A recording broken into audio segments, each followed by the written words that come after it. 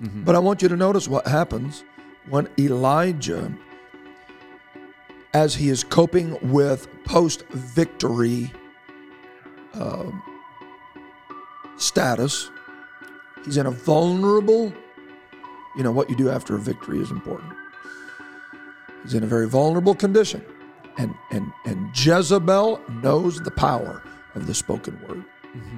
And she sends a message to him and said, let the gods do to me, and more also, if by tomorrow this time, if I don't do the same thing to you that you did to the 450 prophets of Baal, let it be done unto me. Let it be done unto me.